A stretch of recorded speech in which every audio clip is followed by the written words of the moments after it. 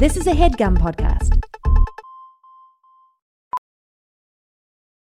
VR training platforms, like the one developed by Fundamental VR and Orbis International, are helping surgeons train over and over before operating on real patients. As you practice each skill, the muscle memory starts to develop. Learn more at meta.com/metaverseimpact. I don't know the truth. I don't know the way. I don't know what to think. I don't know what to say. Yeah, but that's alright. Yeah, that's okay. I don't know anything.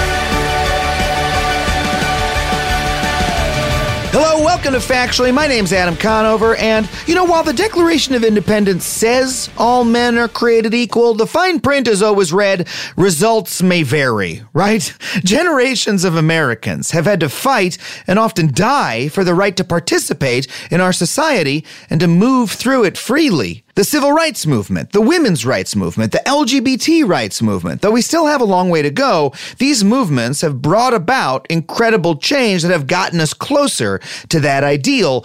But there's another movement that's often left out when the grand narrative of civil rights struggle in America is told, the movement to secure the rights of Americans with disabilities. For disabled folks, the barriers to participation and free movement through society are literal. A ramp, an elevator, a sign language interpreter at a public event, or even a sonic chirp at a crosswalk. The literal physical infrastructure of America can make the difference between participating in society and being excluded from it. Look, let me start by giving you a little story from my own experience. A very good friend of mine, Jason Sines, who's an incredibly funny comic. Look him up if you don't know him. Last year, he had a catastrophic spinal injury, and now he uses an electric wheelchair to get around. And a couple months ago, we went to a Sparks game here in LA. And by the way, if you're not up on the WNBA, get onto it. Incredible basketball, best ticket in town. Check it out. Go Sparks all the way. And so we went to this game together, right? And the way we got there was we met at a subway station in LA. We took the elevator down to the train. We got on the train. It took us downtown, took the elevator back up, and we went down to the Staples Center. There were curb cuts in the sidewalk. So he was, that took you from sidewalk level down to the street so his wheelchair could get across the street. When we got to the Staples Center, there was another elevator, took us up to the ADA compliant seating where there was a spot where his wheelchair could sit and we could watch the game together. Had a fantastic time. Only problem was when the announcer said everyone should get on their feet. He was like, yeah, actually, can't do that part. So one little flaw. But other than that, had a fantastic time. The Sparks beat their enemies, the vile Chicago Sky. We all cheered and we all went back the same way we came. But what struck me as remarkable about this otherwise routine trip to go to a basketball game is that until recently, it wouldn't have even been possible. The Americans with Disabilities Act, the landmark disability rights legislation that mandated all the accessibility improvements that the Staples Center, the LA Metro, and the city of LA built into their infrastructure, well, that was just passed in 1990. This basic experience of just going to a game with my friend probably wouldn't have even been practical or even possible if not for the disability rights movement that culminated in the passage of this law. Me and Jason have generations of activists to thank for us going to that game together. And still, here in LA, where I live, there are many, many streets, some of them just a couple blocks from me, where there are just narrow sidewalks bordered by foot-high curbs that are impassable to a wheelchair. There are still lots of places in this city that Jason can't even live because they don't have accessibility options, and that's in a very supposedly ultra-progressive city like LA. And look, it's not just wheelchairs. Imagine being visually impaired and trying to take a bus that doesn't have audible location announcements, or being deaf and needing to communicate with a city agency that only does business over the phone, not to mention mental disabilities and others. It's taken a concerted effort to create changes that allow disabled people to use just some of the basic infrastructure of society. And I haven't even gotten into the issue of bias and discrimination against the disabled, which is rampant. So this is a civil rights movement that is vital and important and deserves more attention, so we're going to give it some today. Our guest today is Judy Heumann. She has been a leading disability rights advocate for decades. She's been on the forefront of this movement. And look, I want to be really, really clear. A lot of times we have this sort of assumption that wheelchair ramps, like non-disabled people, put those in for the disabled people out of the goodness of our hearts, right? But that's not really how it's worked. Americans with disabilities have had to fight and push for these rights and accommodations for decades. They made them happen. And Judy is one of them. She is one of the people who has been out there fighting. And look, the stories that she is going to tell you in this interview are going to boggle your mind. I am so excited to have this icon of the disability rights movement on our show today. Please welcome Judy Heumann. Well, Judy, thank you so much for being on the show. Thank you so much for having me.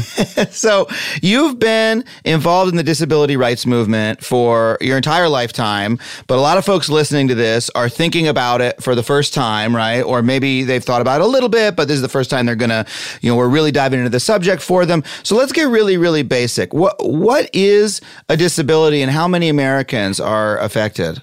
So we can start with 56 million Americans have disabilities. Wow, that's a lot. According to the CDC. 1 in 4. Now, disability is a very broad category. And if we look at laws like Section 504 or the Americans with Disabilities, the definition around disability is basically if one or more major life activities are adversely affected by things like polio, muscular dystrophy, cerebral palsy, epilepsy, diabetes, cancer. There are, multiple sclerosis, Parkinson's, depression, intellectual disabilities. There are many, many, many, many categories. And so when we're looking at issues around disability, the way I prefer to address it is it's nobody's responsibility to know the labels of the hundreds of disabilities that are out there because doctors and others are coming up with diagnoses and they're putting these crazy labels on people. Mm-hmm. But at the end of the day, I think for the purpose of this discussion, we're talking about someone with a disability who is being adversely affected, is being directly discriminated against, and the environment that we're living in is not enabling us to be able to live our lives as if we didn't have a disability. And I think that's important. And that's a struggle you've been involved in your whole life. Could you tell us, how you came to that work? So I think really I came to that work out of necessity. There was no flash of light that said my destiny is to do advocacy work in disability. And I had polio in 1949. So I'm going to be, I can't believe it, but I'm going to be 72 years old. Wow. And I was born in 47. I had polio in 1949. I was the first of 3 children. My mother was actually pregnant with my brother in her 8th month of pregnancy when I had polio. Wow. And polio is contagious. And so at that point, you were removed from the house and sent to a hospital. And I was in an iron lung, which is a breathing machine, for 3 months. Wow. And in the hospital for a couple of years.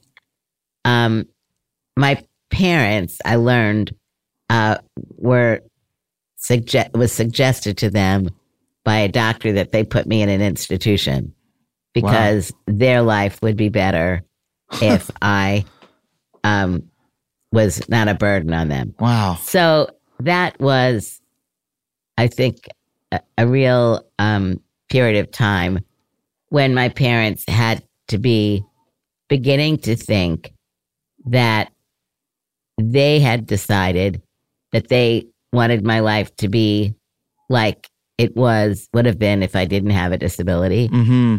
I don't mean as in denying disability, but rather in saying that disability is a normal part of life, mm-hmm. and that they saw their role as parents to basically help make sure that I had these opportunities. But that goes to show what people's attitudes were like back then, that it was suggested to your parents by the establishment that, hey, this person would be a burden on you. They'd be better off hidden away somewhere. I mean, do you feel like we've come a long way since then, or?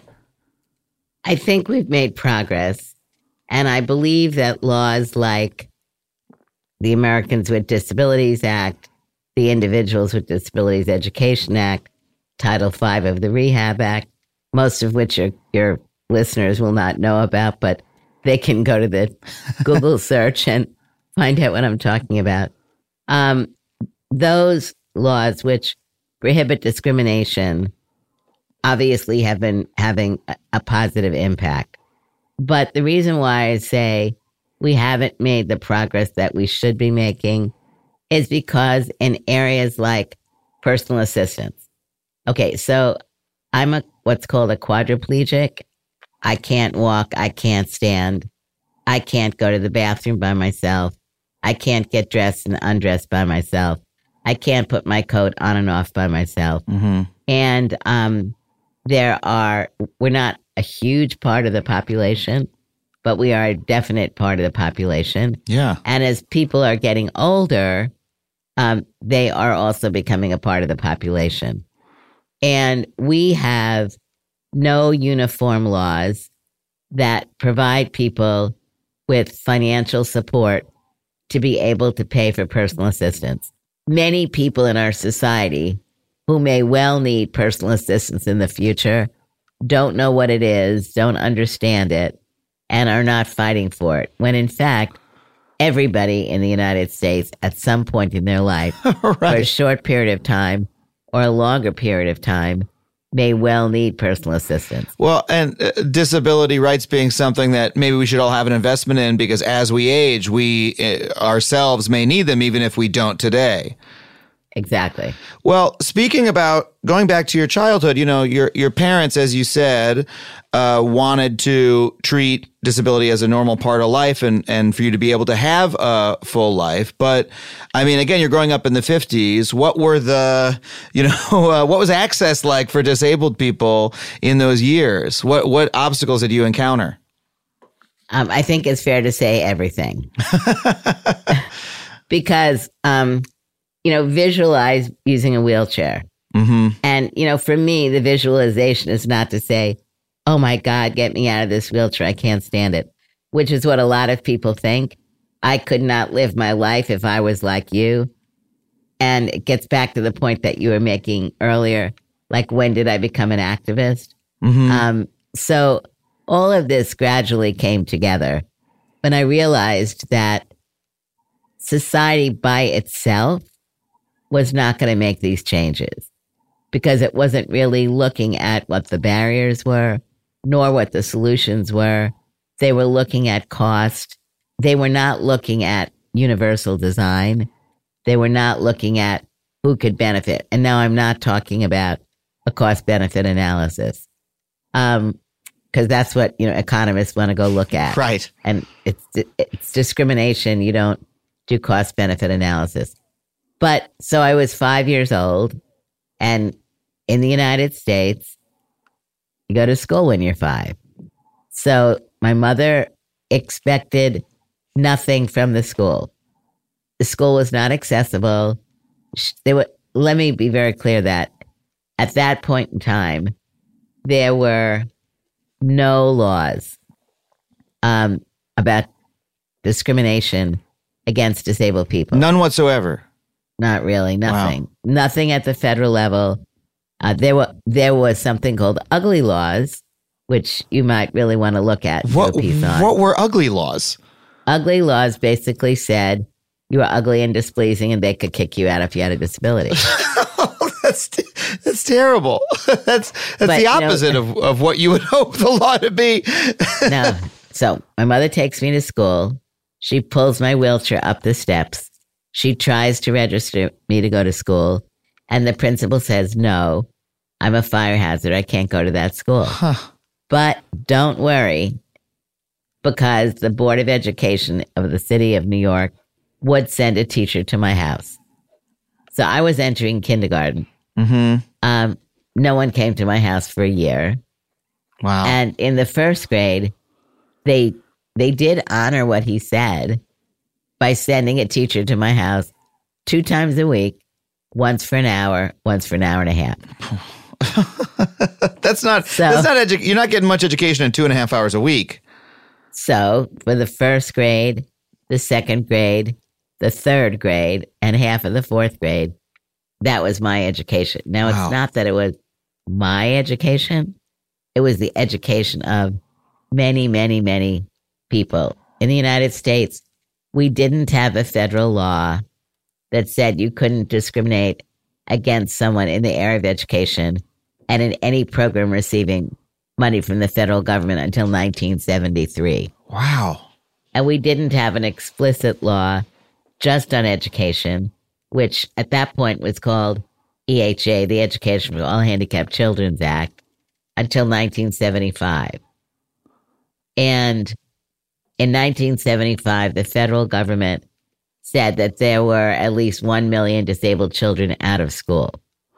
So you figure that's a low figure, and you figure out of school is not just literally not in school, but for me, it's being undereducated, not receiving the same educational services. And, travel with me in my neighborhood, we had driveways for cars. So, you could push my wheelchair down a driveway, or you could take my wheelchair, back it up and go down a step, and then tip it up another step. But you couldn't get on the train. You couldn't get on a bus. Although I shouldn't say couldn't, because I had friends who would basically get out of their wheelchair, bump their asses down the stairs, and ask someone to help bring the chair down and up. I was never such a brave soul, nor could I do it. So I've actually seen, I know a few stand-up comedians here in Los Angeles who get around using wheelchairs, and occasionally they perform at venues without ramps. And I've seen, let me hop out of the chair and sort of hump my way up the steps, or get a friend to lift me up, sort of thing. And in those moments, I'm like, man, that's an indignity. But they're sort of, hey, this is how I get around. I'm sort of used to making do under these circumstances. But still, it should not be that way. Well, I think the other issue is they want to do their craft. And so they have to go through humiliating things that other people don't have to go through. And they have to make a joke out of it. Yeah. But so no buses, no trains, no curb cuts. You go to the movies. They would want you to get out of your wheelchair because they had no wheelchair seating. Going to the bathroom. Wheelchair seating is just a spot that doesn't have another chair in it. You could just put the wheelchair next to the other chairs. How hard is that? So the wheelchair would go in the aisle. Yeah. But let me tell you a funny story. So I moved from Brooklyn to Berkeley to get involved with the disability movement in the Bay Area. And I was one of the founders of a group called the Berkeley Center for Independent Living. And we were an activist, they still are, an activist organization. So one day, a friend of mine called me and said, we're getting a group of people together to go to movie theater X, because this particular theater was not allowing people to sit in their wheelchairs. They had to get out and have someone take the wheelchair away. When the movie was over, they would bring it back. So it meant, A, for many people, they couldn't go there at all because they couldn't transfer. Or B, if they did that, how did they go to the bathroom? Yeah. So we took like 3 of us in wheelchairs and a bunch of our friends. And we had decided that when we got there, if anything happened, like they called anybody, the police or the fire department, that we would have our friends without visible disabilities start going, shh, shh, shh. So we went to buy our tickets, and they weren't going to sell us our tickets. We told them they had to sell us the tickets because they said they were going to call the fire department. And we said, great, go call the fire department. We're going to go start watching the movie.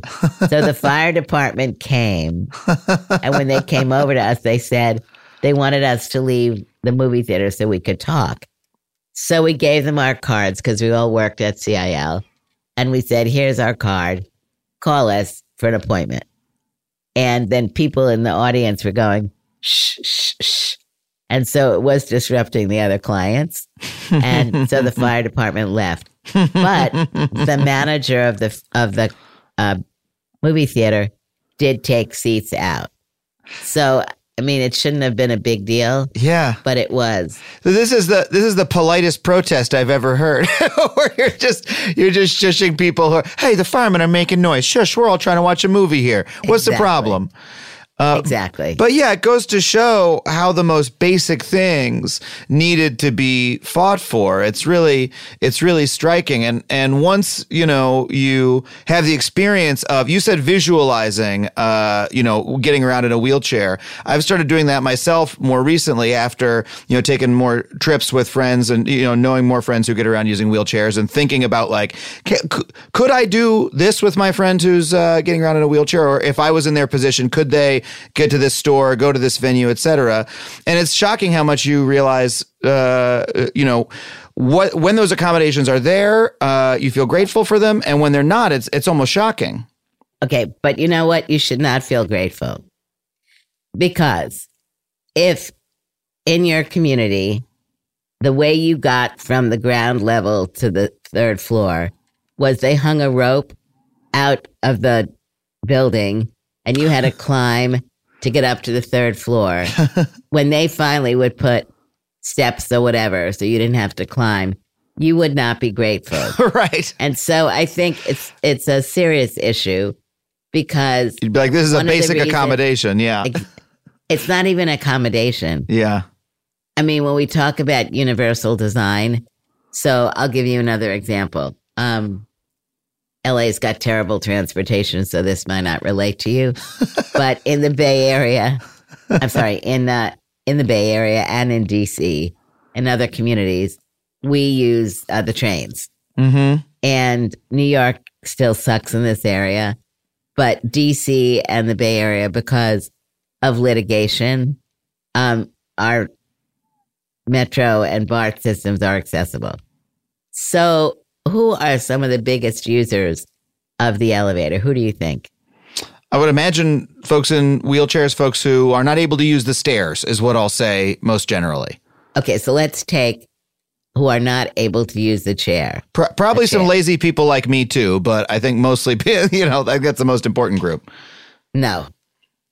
Baby carriages. Of course. Yeah, all right. Of course. Yeah. And I basically say that the baby carriage industry should be thankful to the disability rights activists. Right. Because if you notice, how old are you? I'm 36. So,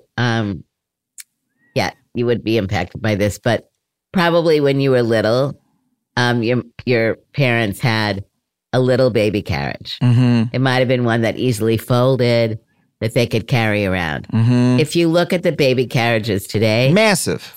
They're massive. Yeah. The only reason they can be massive, if people are doing public transportation, is because they're curb cuts. Right. And they're elevators.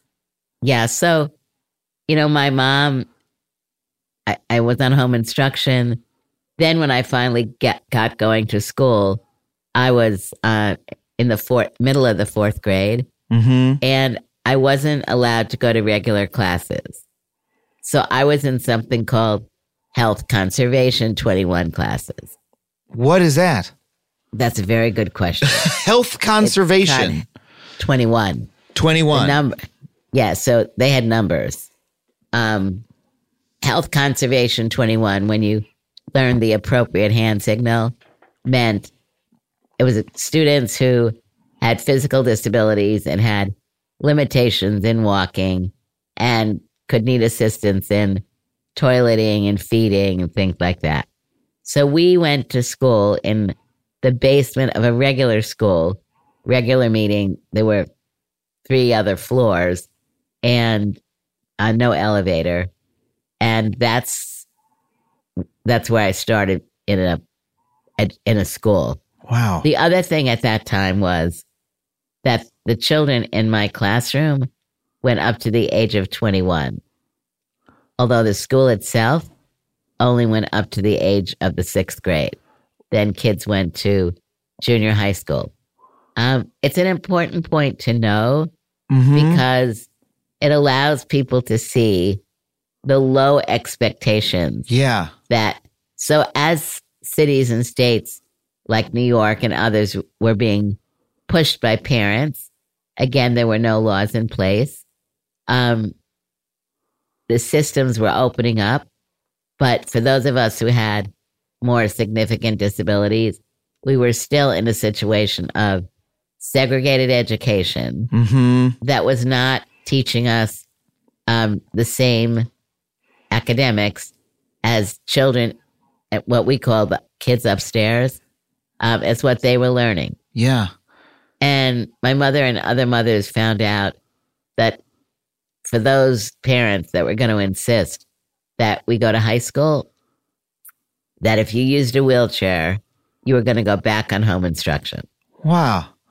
And Is that so, what happened? No, because my mother and a number of other mothers organized and were able to force the Board of Education to make some schools accessible in each one of the 5 boroughs. And that's really where I began to learn that none of these things happen by themselves. Yeah. There's always reasons why people are arguing against removing barriers. And we're talking now about physical disability, but through the interview, we need to discuss other groups. Absolutely. I just want to highlight how much, like, your life from the beginning was shaped by activism, right? That your parents saying, no, we're not going to send her to an institution, and forcing your way into this school, your parents being activists to get you organizing, to get you just a high school education, is every step of the way from birth. It's you're fighting to make a space for yourself. I know and that I think that's something that still happens a lot today. Yeah. Parents. So, I mean, another very important point is most people are not born with their disabilities. Do you have a back problem? No, I'm just stretching. Okay. I have a stiff back sometimes. Because back injuries are one of the largest reasons why people go on Social Security disability. Oh, man. Because of back injuries. Just a little point. That's why I'm taking care of my back. That's why I'm stretching during this interview, is to try to make sure that nothing develops into a more difficult problem, you know? Yes. Anyway, I think parents today, in spite of the laws that we have, in many cases are still having to really struggle with the public school system and the private school system. Yeah. Still a huge barrier in not believing that all children can learn. Yeah. And not investing in a way to help ensure that students with intellectual disabilities and emotional disabilities and who are blind or deaf or have various forms of physical disability, where there is an expectation that all children can learn, we're still really fighting for that. And I know, speaking of schooling, that your experience trying to become a teacher led to your own activism. Can you tell me about that a little bit? Just tell me that story. Okay, so that's an interesting story. I decided when I was in high school, and I don't exactly know why, that I wanted to be a teacher. And I was now in high school, and homeroom, all the kids in the homeroom had disabilities. And I started talking to my friends, I guess when I was a junior, about the fact that I was interested in going to college and becoming a teacher. And my friends basically said to me, don't tell people you want to be a teacher. Why? There was an agency, and is an agency, called the Department of Rehabilitation. It has different names in different states, but it's basically every state has one of these state agencies, which is funded 78% by the federal government, 22% by state government. At that point, they said to me, if you want to do a job which is not kind of a typical job that people at my level of disability were doing, if you said you wanted to be a teacher, they would say, no, they wouldn't support you in school. Wow. So I listened to my friends, and I declared my major as speech and theater. But I was going to then decide to take education as a minor. Mm-hmm. And this was in the 60s. And in the 60s, the baby boom era was really moving forward. And what was happening was you could get a teaching license if you took, I think it was 3 or 4 courses. And so I did. Nobody asked me why I was taking education classes. I mean, literally nobody. Yeah. But what had happened also was I had called the American Civil Liberties Union when I was like a sophomore in college and said, I'm interested in being a teacher. I don't know anybody else who is a teacher who got their license using a wheelchair. I'd like to speak to you about this. And they said to me, no, just go through school, do what you need to do. And if you have any problems, call us back. Mm-hmm. So I did that. And when I graduated, you had to take 3 tests in New York. Again, there were not really many laws at that point. I had an oral, a written, and a physical. They were all offered in completely inaccessible buildings, like multiple flights of stairs.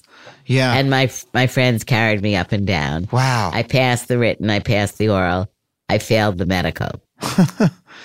And then, basically it was really a choice that I had to make. Was I going to try to sue to address the issue? And did you? I did sue, but it was a very, first of all, my parents were working class. Yeah. My father had a small butcher shop. We didn't have lawyers really in the family. Right. We had butchers and teachers. And so this is all true. Just to let the audience know I don't lie. I don't think anyone was doubting you, Judy. Joking. No. That'd be pretty cynical to listen to this interview and be like, yeah, I think she's making it all up. No, but I say that because it's kind of funny. It was like the stars were aligned. So a friend of mine at that point in college was a stringer for the New York Times. Mm-hmm. He had a disability, and he spoke to me about what was going on. And he spoke to one of the reporters at the New York Times. And on a Wednesday, they did an article on how I'd been denied my license because I couldn't walk. That was a Wednesday. On Thursday in the morning, I got a call from a man named Roy Lucas who had read the article, and he was writing a book on civil rights. And so he called me to talk to me about the experience. And I thought, this guy, I had no idea who he was. He turned out to be a huge civil rights lawyer and did some major cases before the Supreme Court. So at the end of the interview, I asked him, would you be willing to represent me? And he said yes. And I guess that same day that he had called me, there was an op-ed in the New York Times called Heumann versus Board of Education, also talking about how the system needed teachers and they should hire me. Yeah. And then I got a call from the Today Show.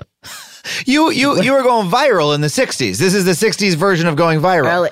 Early 70s. That's why I'm saying I'm telling the truth, because it's a joke, but I could never, how could you ever believe this could happen? Yeah. So on Friday, I did the Today Show with someone from the Board of Education. And then a customer of my father's came into the store who was a lawyer, and he said he'd volunteer his services. So Roy Lucas and this other gentleman became my attorneys. And we sued the Board of Education. Wow. And we had a woman by the name of Constance Baker Motley, who was not only a civil rights attorney and had been involved with Brown versus the Board of Education, but she was the first African-American woman to serve on the federal bench. Wow. And when we went before the court... She was the judge. She was the judge. Wow. And so we actually settled out of court because she told the board that she encouraged them to do another medical exam. So they did. And so I was granted my license. And then it took a good number of months for me to actually get a job because so many of the schools were not accessible. And right. Yeah. But I was given a job offer to work in the same elementary school that I had gone to. And the first classes I taught were in special ed, the ones I'd been in, even though I had a regular ed license. And I taught in that classroom taught in 5 classes about. I was kind of whatever the teachers didn't want to teach, I was teaching. Incredible. I mean, that story, it brings a tear to my eye, frankly, to hear it come full circle like that. And that was just the beginning of your career as an activist, right? Right. Well, I have so many more questions for you, and I want to hear so many more of these stories, but we have to take a quick break. We'll be right back with more Judy Heumann.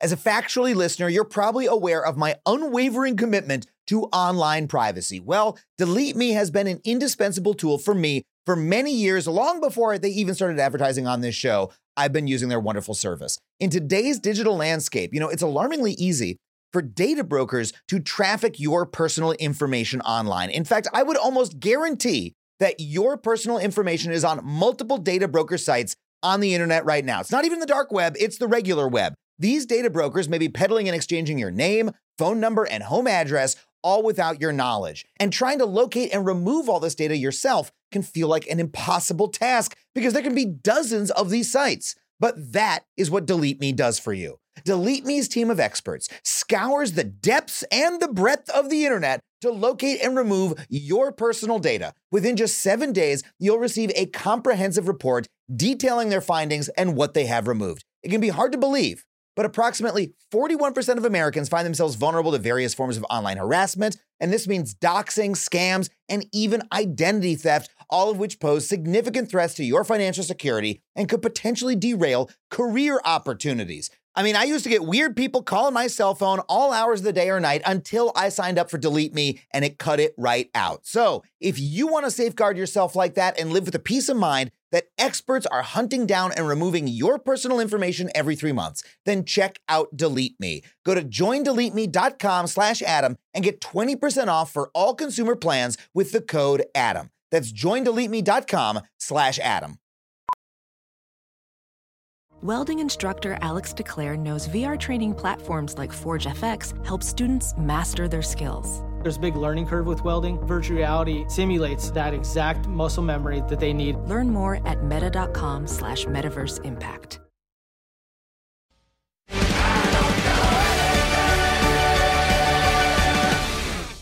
So we're back with Judy Heumann. I have so many more questions about your career as an activist for the rights of disabled folks in this country. Tell me about what was Section 504, and tell me about the Section 504 sit-in. What was that? Okay, so in 1972, there was a law that was being reauthorized called the Rehabilitation Act of 1972. And President Nixon vetoed it. And in that piece of legislation, there was the general part, which was reauthorizing the agency that had paid for me to go to college, the Department of Rehabilitation. And there was a provision in there that was new called independent living. And there was something in there called Title V. And Title V is basically a package of legislative provisions that specifically focus on issues around anti-discrimination in the area of disability, the federal government's employment system, obligating the federal government to affirmatively hire disabled people, a number of other important areas. So the Section 504, it was very similar to provisions in the Civil Rights Act of 1964. And what it said is, if you're an entity that receives money from the federal government you may not discriminate based on disability. It was like a 42-word law, provision of law. And it was vetoed, as I said, by Nixon. At that point, I was in New York, and we had a couple of organizations who came together. And 4 days before the election, we had a demonstration in Manhattan, which brought together about 50, 60 people. I think, one of the other important issues is where other groups could pull together massive numbers of people, it was always difficult to bring massive numbers of disabled people together. Yeah. Because at that point, you didn't have curb cuts, you didn't have buses, you didn't have trains. It's a little hard to get to the protest if your wheelchair can't make it down to Broadway, Exactly. And one of the other important things that was going on at that point, and really I think has propelled our movement, is that we began not to only work with people who had our type of disability. Mm-hmm. Because really, until that point, much of what was being done was focused on organizations that were looking at cure. So if you look up something called the Muscular Dystrophy Telethon, that was run by Jerry Lewis. Right. I used to watch that as a kid. Okay, so the disability community hated it because it really, it talked about people in the most demeaning way. It talked about people life dying, and we would joke, not so much joke really, and say, well, go out and try to get a job the day after the Jerry Lewis telethon. Who is really going to want to hire you? Right. It's this approach of we need to cure these folks of their ailment that's making their life so terrible. Not, hey, we could all make sure together that they're able to have a full life by making sure they can move around their community and participate in society just like any of us. Instead, it's like, oh, we need to fix them or nothing. Exactly. Yeah. Exactly. Terrible point of view. Exactly. So, we had a demonstration 4 days before the election for Nixon where we were protesting the veto. We had 50 people. We shut down Madison Avenue. Wow. And first we shut down all 4 roads, the way they crossed. And then it was a little bit scary because the trucks and stuff were not very happy. And so we moved back and just covered across one street. But nonetheless, the Whirlybird, which some people my age would remember, and it would give reports on what was going on in traffic. Right. Talked about how there was a really terrible traffic jam in Manhattan because these people in wheelchairs had shut the traffic down. So, how long did you shut it down for? We were there about an hour and a half. Okay. And then we went into Nixon headquarters. And we took over Nixon headquarters. Wow. How long did you take over that for? A couple of hours. Mm-hmm. They called in a bomb threat. And they did. They called in a bomb threat. And, for a couple of seconds, we thought maybe there really is a bomb threat. And then I was talking to some of my colleagues and I said, well, do you notice that nobody else is nervous? It's probably not really a bomb threat. So I think it was like 11 or something and we left.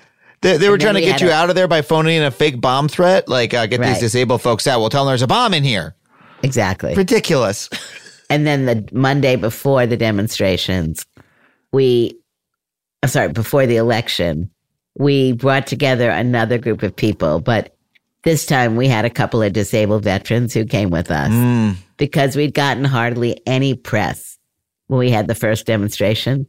And so the day after the demonstration on Thursday, Friday, I had called McGovern's campaign and I said, this is what's going on. Can you please find us some disabled veterans? We're going to have another demonstration on Monday. So they found us a guy named Bobby Muller. And if you look up Bobby, you'll see he was a big anti-war activist and he was a paraplegic. And he brought another guy and we marched against traffic on Times Square back to Nixon headquarters. But then there were other demonstrations the following year in Washington, D.C., when Nixon finally signed the law. So Section 504, as I've said, prohibits discrimination against disabled people if the entity received money from the federal government. Mm-hmm. So that meant schools, transit systems, hospitals, etc. That's a pretty basic protection. Basic, but as you notice, it's only federal financial assistance. Yeah. Which meant it didn't cover the movie theaters, the restaurants, anything in the private sector. Yeah. It was just government. A lot of work was done between 1973 and 1977. There was a very strong team of people from the Office of Civil Rights in the Department of Health, Education, and Welfare. They were basically looking at how do you implement this 42-word law which says you can't discriminate. What does that really mean? If you looked at, for example, the demonstrations that Rosa Parks came about as a result of her being unwilling to sit in the back of the bus, the problem was discrimination. People not wanting to sit in a bus with people who were black. Yeah. And in our case, that had been resolved. But it wasn't going to be enough to say that a bus with steps, all you had to do was say, oh, you're welcome on board. Right. You can't just change minds. You need to change the physical reality we live in. Exactly. You need to change the schools and the universities and the hospitals, on and on. And you needed to change them, not just in services, but you needed to change them in employment practices, for example. So a guy named John Wodach led the work that was being done. He traveled around the United States to get a better understanding of not only what the barriers were, but to also begin to discuss solutions. And in that period of time, a set of proposed regulations were created, which were many, many, many pages, looking at things like reasonable accommodations. So was the law going to require, for example, that all universities on the day of the regulations being signed would have to be accessible? That was not going to happen. I mean, it'd be great if it could happen, but it couldn't happen, obviously. So provisions in the regulations talked about what needed to be done to enable people to get services and to obligate, in this case, universities on what they would need to do if they were renovating a building, making a new building. If students who were deaf or blind or had various other forms of disabilities would be would have been accepted into school, what are the accommodations that they needed? So there was a lot of work done. And when Ford left, he had not signed the regulations. A final set of regs had come out, but he refused to sign them. And so a group of us with disabilities had begun to work on the Carter campaign, and we had been given assurances that the regulations would be signed. But when Carter was elected and Secretary Joseph Califano was appointed, he didn't know what the regulations were, but the bigger problem was he had been a lobbyist for different entities that were going to have to comply with. And so an organization had been created in 1975 called the American Coalition of Citizens with Disabilities.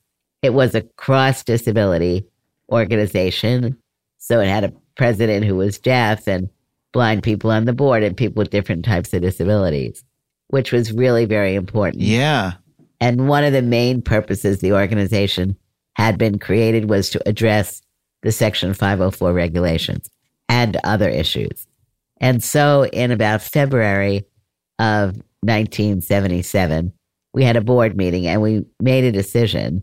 Carter had been in office like 2 months, that we were not going to allow this to prolong itself, that we were afraid that they were going to try to weaken the regulations, which obviously were already a compromise because what the disability community wanted and what the impacted community wanted was very different. Yeah.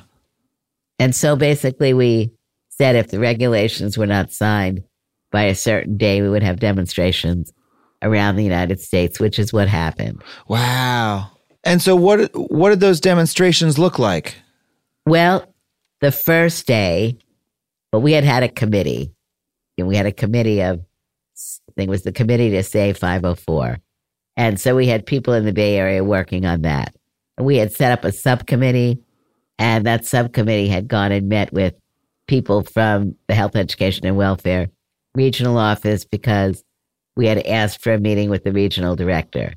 And the day of the demonstration starting, we had a demonstration outside the building with a couple hundred people. And it was, again, cross-disability and major leaders in the non-disability community. And we went in to have our meeting. And when we went in to have our meeting, the regional director literally knew nothing about the issue. It was so, again, it was like, okay, you want to take over a building because this is a problem, if they don't know what they're doing. It was like the perfect example. So basically, a few of us asked if other people would stay. And ultimately, about 150 disabled people stayed in the building for 26 or 27 days. You occupied the building for 26 days, 100 disabled folks. 150. 150. Yeah. Incredible. Now, we were on one floor, but we wouldn't leave. And we were lucky, because the mayor, Moscone, was supportive. I mean, people in the Bay Area and California really understood what we were talking about. So the Governor Brown, who was governor at that point also. And later governor again, yeah. And later governor again. But like the Department of Health from the state of California sent down mattresses that we could use to sleep on. The Black Panthers and Safeway and other organizations provided food. There was medical services that were provided because, it was a difficult situation. But it was amazing. And if you look at something called The Power of 504, it's on YouTube. It's about 18 minutes. And it will give you a much better, realistic visualization of what happened. And then there's something called Drunk History. Mm-hmm. And they did a piece on this called Drunk History 504. I know Drunk History. That's my field. Now you're talking about what I know. Yeah. So the woman who played me is a woman named Allie Stroker. Allie Stroker is the first wheelchair-using woman to perform on Broadway. And she just got the Tony Award. Wow. For her performance. Yeah. So anyway, those are good historical pieces to look at. And we sent about 20 people from the Bay Area, myself and 19 others.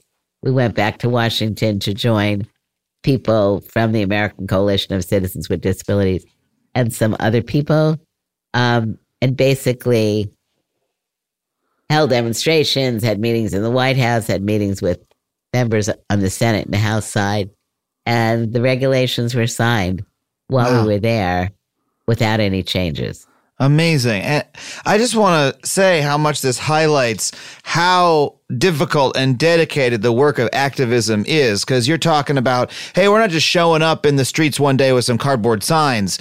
It's dedicated work, organizing, creating committees, subcommittees, making connections in the bureaucracy locally and nationally, and pushing the agenda forward until you can finally get these changes made with great success in this case. But the work involved is massive. And I want to say that one of the very important parts of this was the disability community needed to be able to become very educated on the fundamentals of what the regulation should look like.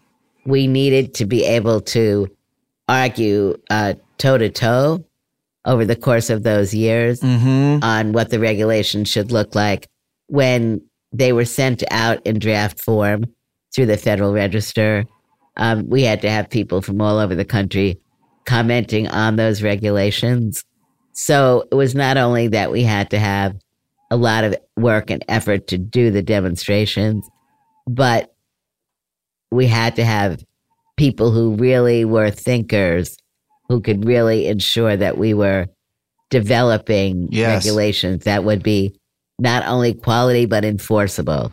Because enforcement is such a critical issue with any piece of legislation. And you were designing for the first time these regulations that would allow folks in wheelchairs, folks with sensory impairments, folks with all different types of impairments to participate in society for the first time, or not for the first time, sorry, but, in a way that, all those issues that you faced, a school with only stairs, right? Like you're having to figure out, well, what does an inclusive version of that school look like? I mean, that's a hard question to answer. And I think one of the important parts of Section 504 and the Americans with Disabilities Act is moving not just towards making the built environment and the technology environment accessible, but also looking at what is supposed to be going on in those buildings. So it's not just that the building is accessible. It is also that teachers like myself, students, others, we're going to be able to learn. Like, why are you going into that building? Right. So it's like you go into a museum. It gets money from the federal government. There are changes that you can see that have happened regarding where signage is posted. Yeah. And so there have been many important changes that have come about.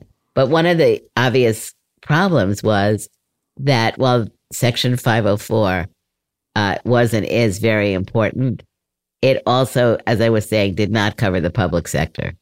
So it took another Did not cover the private sector. Years. I'm sorry, didn't cover the private sector. Sorry. No problem. Took another 13 years to be able to get the Americans with Disabilities Act passed. The ADA really benefited from the amount of work that had been done in developing the 504 regulations. Yeah. Because many of the hard questions had been asked and answered, which was very helpful.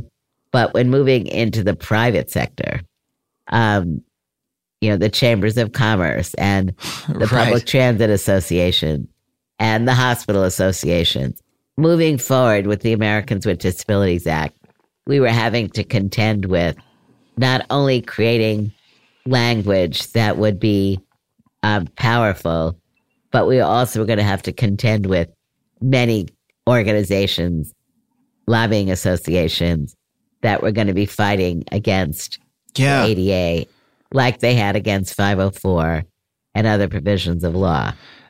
And this law really strikes me as, the Americans with Disabilities Act, because it's compelling private businesses in that way. And I can only imagine the amount of pushback you would have gotten against that from chambers of commerce, from realtors, building associations, construction, all those sorts of factors say, hey, it's going to cost us money to put in ramps and, et cetera, et cetera. But at the same time, this is almost equivalent to, the public accommodations provisions in the Civil Rights Acts that say, hey, if these are, even though they're private businesses, if they are serving the public, they can't discriminate against people of color. In the same way, these are private businesses that can't discriminate in how they are built against folks with disabilities. That's we often think of the ADA as like, that's the thing that says you got to put ramps in. But no, this is an essential bit of civil rights legislation akin to all those others. Exactly. Yeah. And I think we're still today having to do a lot of work, for example, with employers to really get these provisions effectively implemented. So Title I of the Americans with Disabilities Act is administered by the Equal Employment Opportunities Commission. And I think right now, employment is one of the biggest barriers. We still have about a 70% unemployment rate of disabled individuals. 70%. Yes, it's huge. And you're saying, again, 1 in 4 Americans has a disability of some kind? Is that the number you gave me earlier? So that's a massive rate. Right. Now, in the 1 of 4, not everybody is of working age. I see. You'll have the population below age 18 and above 70. So it's not 100% of that group. But one of the good things that's happened over the years is now the Department of Labor collects labor statistics on disability, which was never collected before. So what I believe is very important as a result of the fights that have gone on for various pieces of legislation is that as disabled people, we have seen that we should not be ashamed of who we are. Yeah. That we need to be proud of who we are. And we need to fight for our rights the same as others. And that working in coalition is very important. So groups like the Leadership Conference on Civil and Human Rights, which before 1980 really did not include disability in the work that they're doing, has become much more engaged with the disability community. So disability is a part of their mission. And I think more people are looking at disability more broadly. But I think it's very fair to say that people are still ashamed and stigmatized by their disability. If they can hide it, they may well be doing that. Another issue is people may well not know that they do have a disability. Because, as I said, it's such a broad definition. I was talking with Google the other day, and one of the things I was saying with them is this, they have a lot of accessibility features, partly because the law requires it, and partly because I think they've accepted it and are working on it.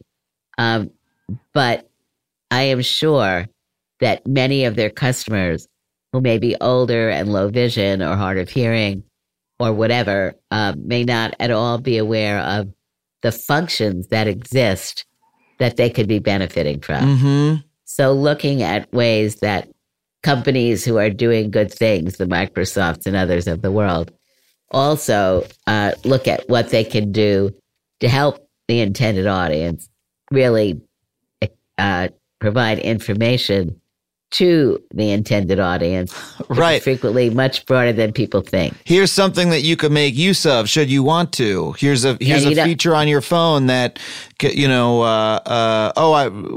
noticed you're using it this way, but take a look at this feature that we have, that sort of thing. Exactly. Yeah.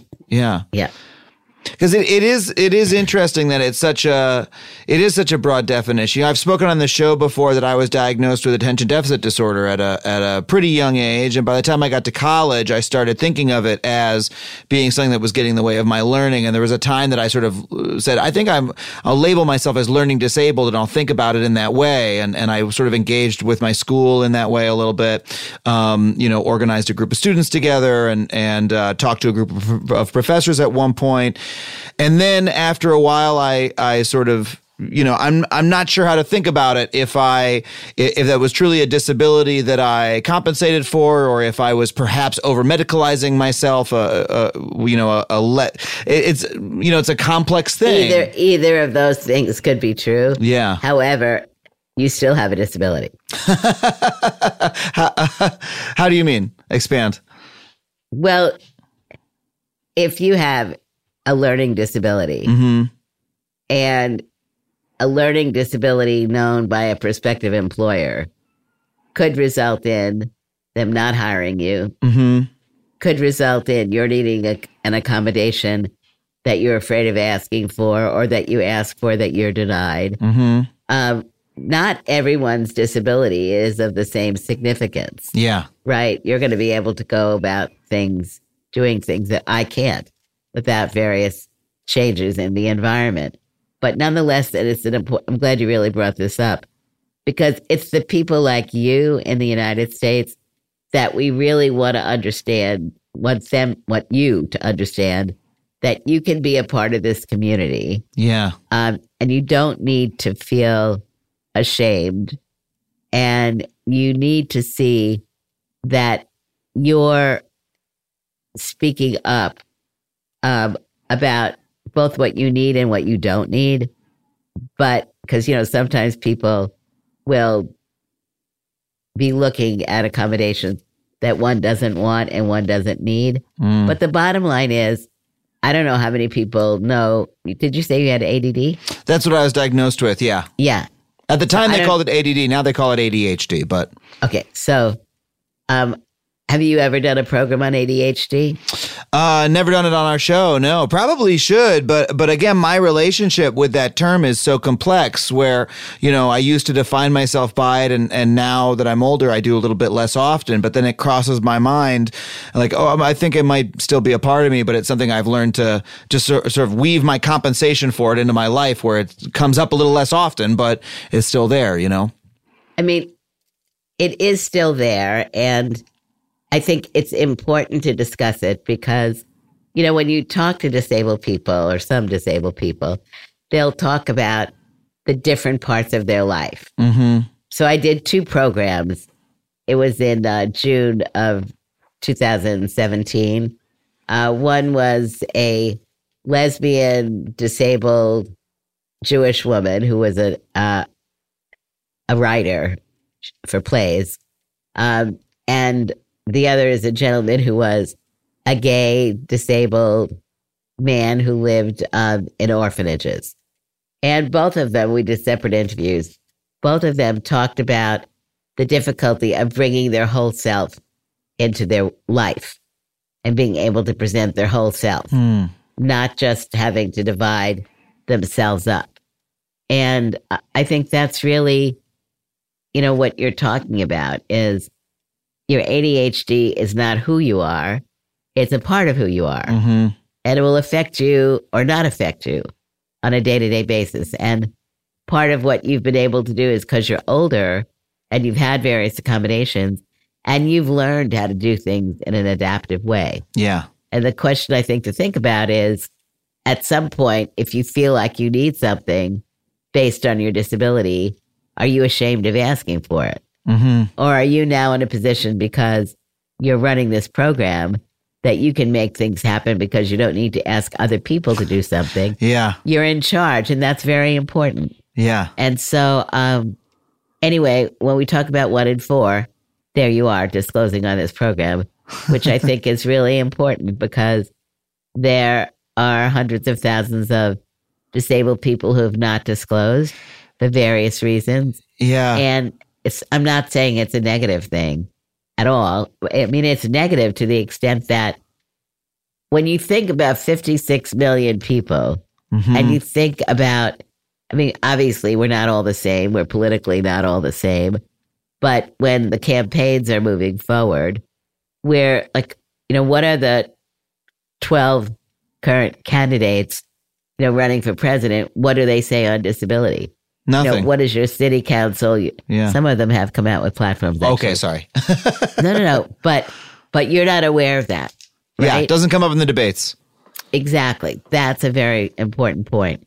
So some of the disability groups are really pushing this issue.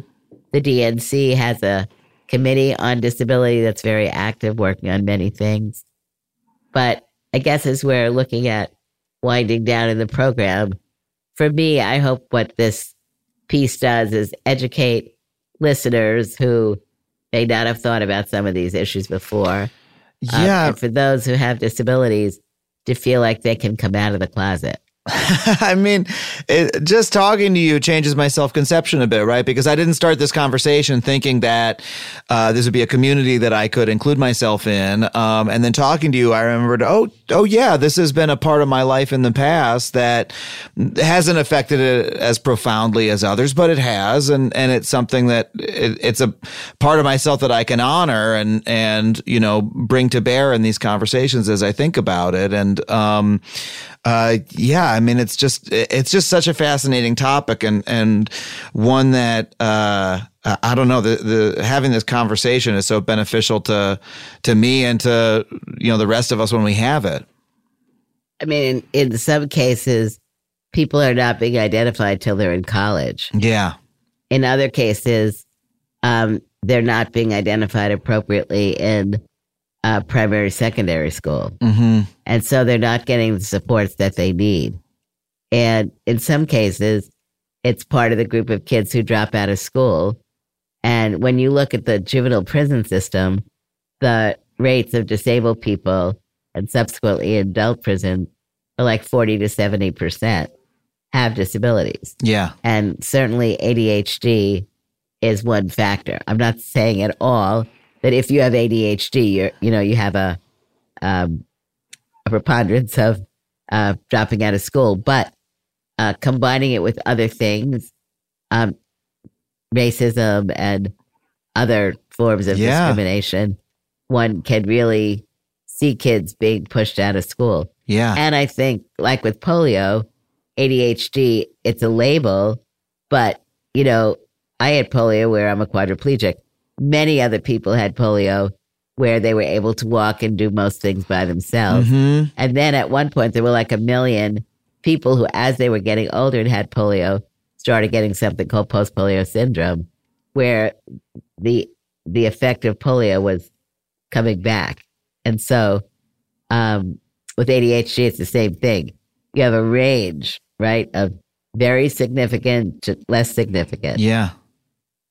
Do you have any, just to wrap us up here, having spent a lifetime on the forefront of this movement, do you have any sort of bird's eye view of the progress that's been made and the progress that remains to be made? Or how have you seen society change in this time? Have you been surprised and gratified, or have you been, disappointed by the amount that's left to be done? Or I guess what I would say is I see that 504 and the ADA have had a significant impact on changing the built environment. Mm-hmm. We're seeing like higher rates of disabled people graduating from high school going to universities, although the dropout rate is higher than for others.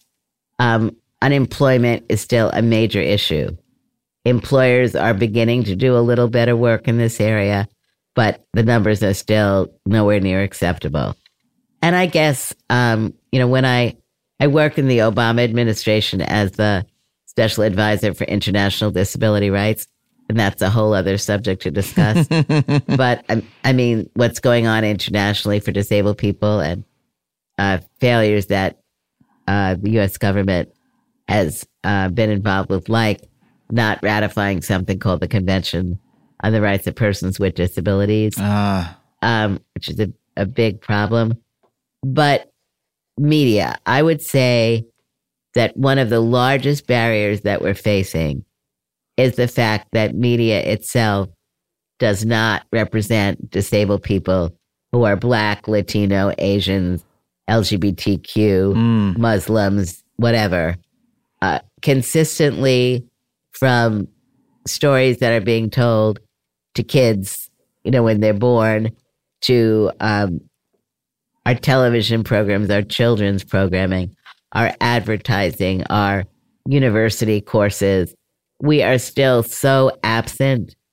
My paper points that out, but there are many different organizations also working on this. And you see better representation, but according to GLAAD and the Annenberg Foundation, you're really only looking at 2.5% to 3% of representation. And one of the other major issues is 90% of the people representing disability don't have disabilities themselves. Yeah. And obviously that is a major issue because in many cases, people are not even being auditioned. Mm-hmm. So Trevor Noah did a piece on this. In January, there was a controversy going on with a movie called Upside that starred Bryan Cranston. And Bryan didn't have a disability, doesn't have a disability as of now. I saw the poster. He's in a wheelchair on the poster, and I was like, "Hold on a second, Bryan Cranston, you're not in a wheelchair." Right. But I think,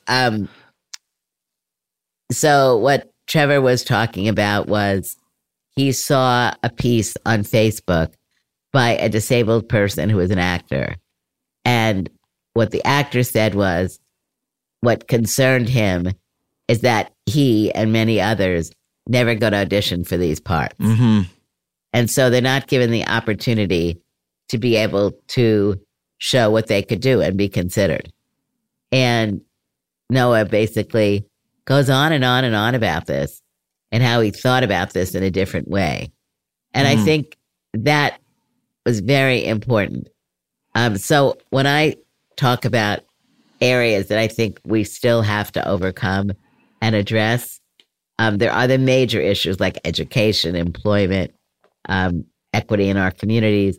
But really, I see media as something which is so pivotal. It plays such a profound role, or not, in our communities. Really, one of the reasons why I like your show is because it looks at issues that are important to me. Yeah. And it brings in real facts. And it does it in a way which makes me lean back and say, wow, this is really interesting. And I can now use it in my thinking. And so when we talk about, why are stories important? Stories are important because, in part, you see yourself, right? You see yourself in a book, in a movie, in a documentary, on television, in advertising. When you don't see yourself as a disabled person, you become invisible. And that invisibility makes it difficult for people to say, I have a disability. Just as something which is, I have red hair. Yeah. I'm 5'6". And that's what it should be. I have a disability. I'm Jewish. I'm 72 years old.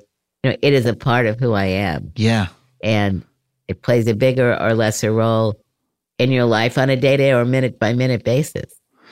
Well, I really can't thank you enough for coming on the show to talk to us about this and for your work fighting on this issue for the past decades, but also I found this to be a really transformative conversation, and I really hope the folks listening feel the same way, and I can't thank you enough for being here. You're very welcome. I really appreciate it, being given the call to do this.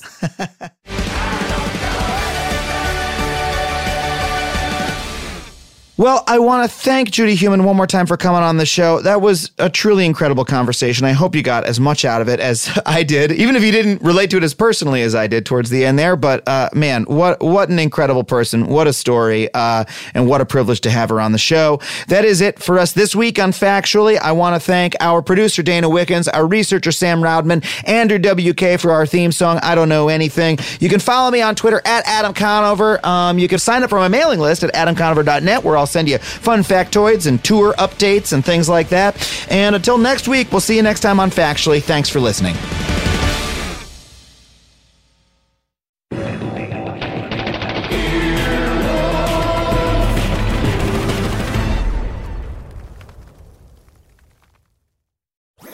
That was a HeadGum podcast.